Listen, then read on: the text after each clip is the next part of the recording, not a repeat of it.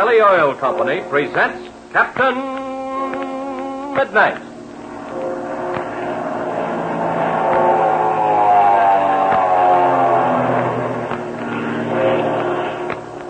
Captain Midnight, brought to you 3 times each week by the Skelly Oil Company, Skelly Jobbers and Dealers. But first tell me, have you had pancakes for breakfast lately?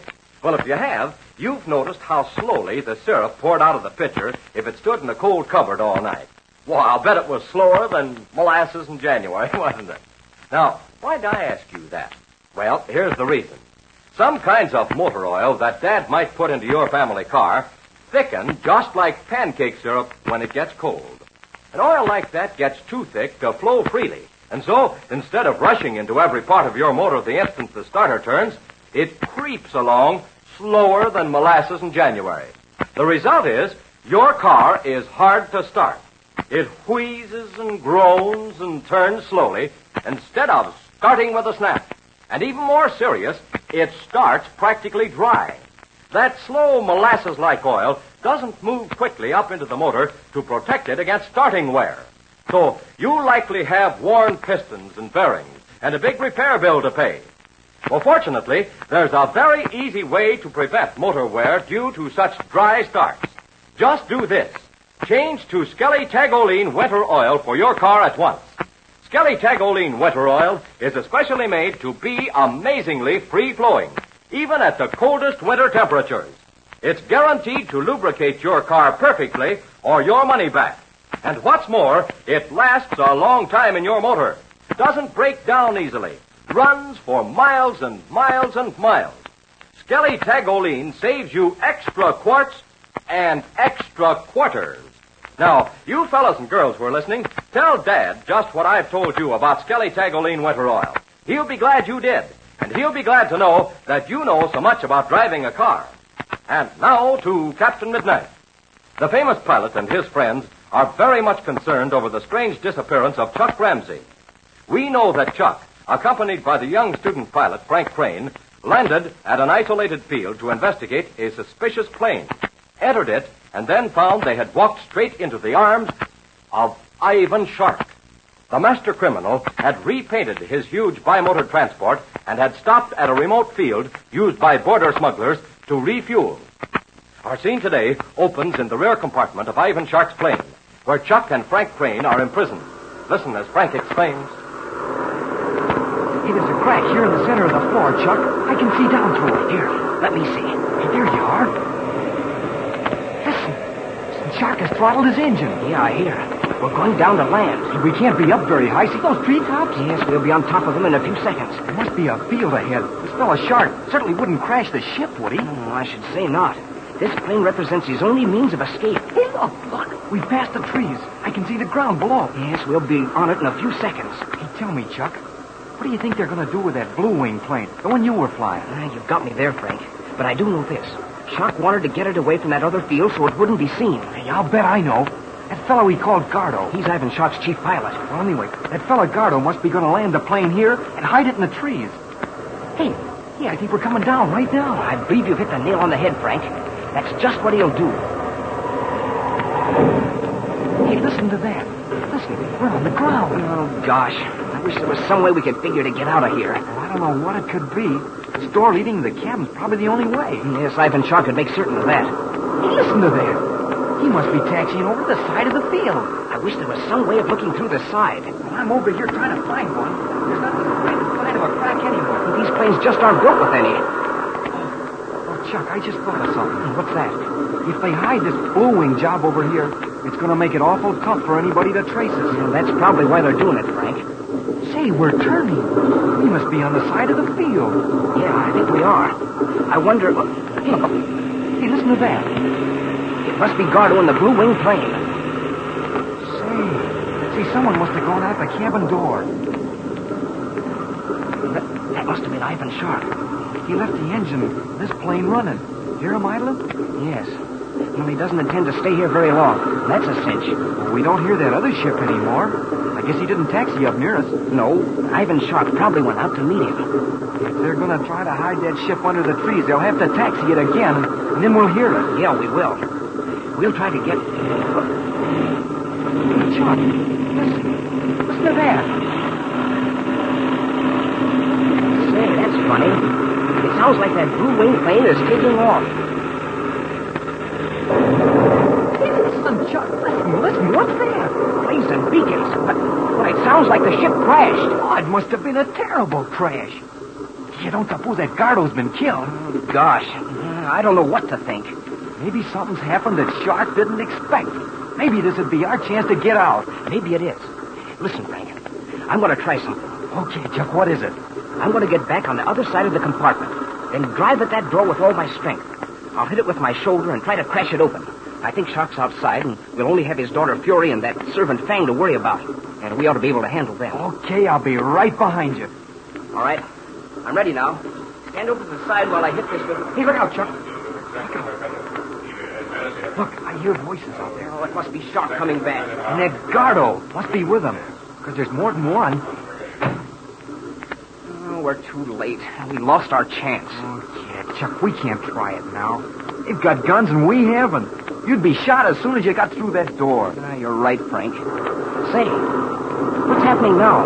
Hey, there we go. We're taking off again. Oh, we'll have to wait for another chance, Frank. We've got to find some way of letting Captain Midnight know where we are. If we can do that, he can capture Ivan Shark and rescue us at the same time.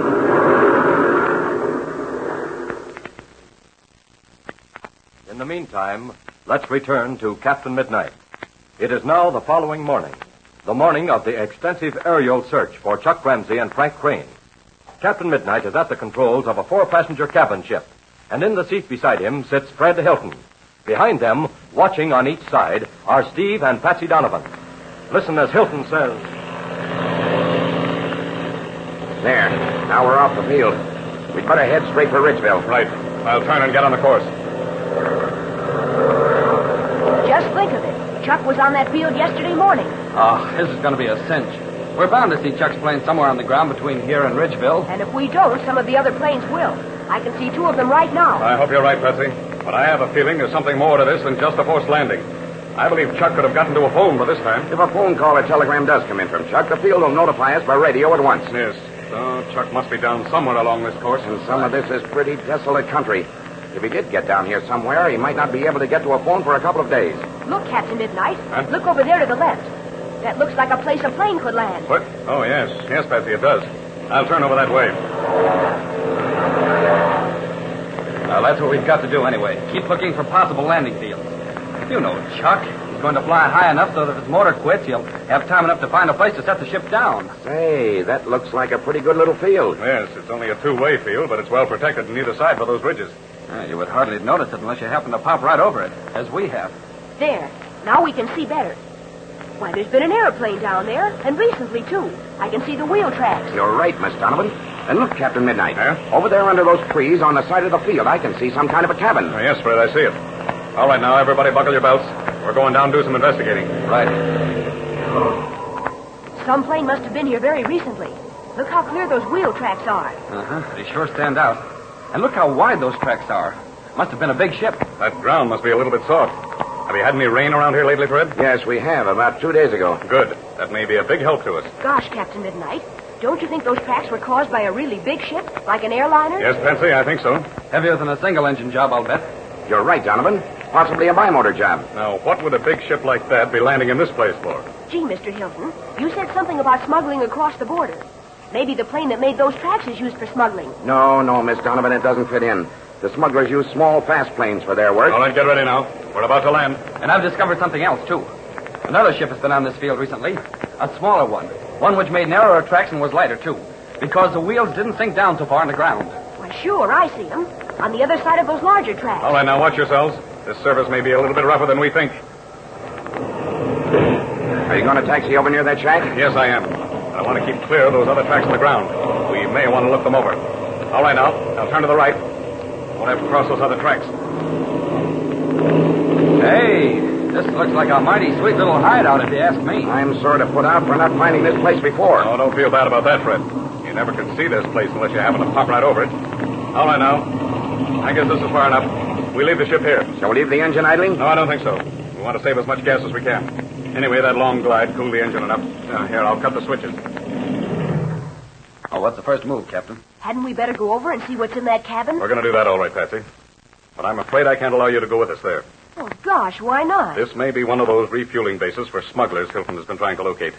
We don't know what we may run into. Yes, by all means, Miss Donovan, you stay here. We may run into a desperate gang in that shack. Look, Steve, you and Patsy go back out on the field and see what you can make out of those wheel tracks. Fred and I'll tackle that shack. Well, I'd rather go with you, Captain Midnight. No, you stay with Patsy. Oh, wait. Do you have a gun? You bet I have. All right, everybody. Come on, let's get out. If you need any help, I can put Patsy back in the cabin and come on over. All right, Steve. And listen, keep watching us. If we need you, I'll give you a signal. Right. All right, come on, man. Let's get away. Gee, Steve, aren't they taking an awful chance going up to the cabin like that? They're taking a chance, all right. But Captain Midnight has had plenty of experience in situations like this.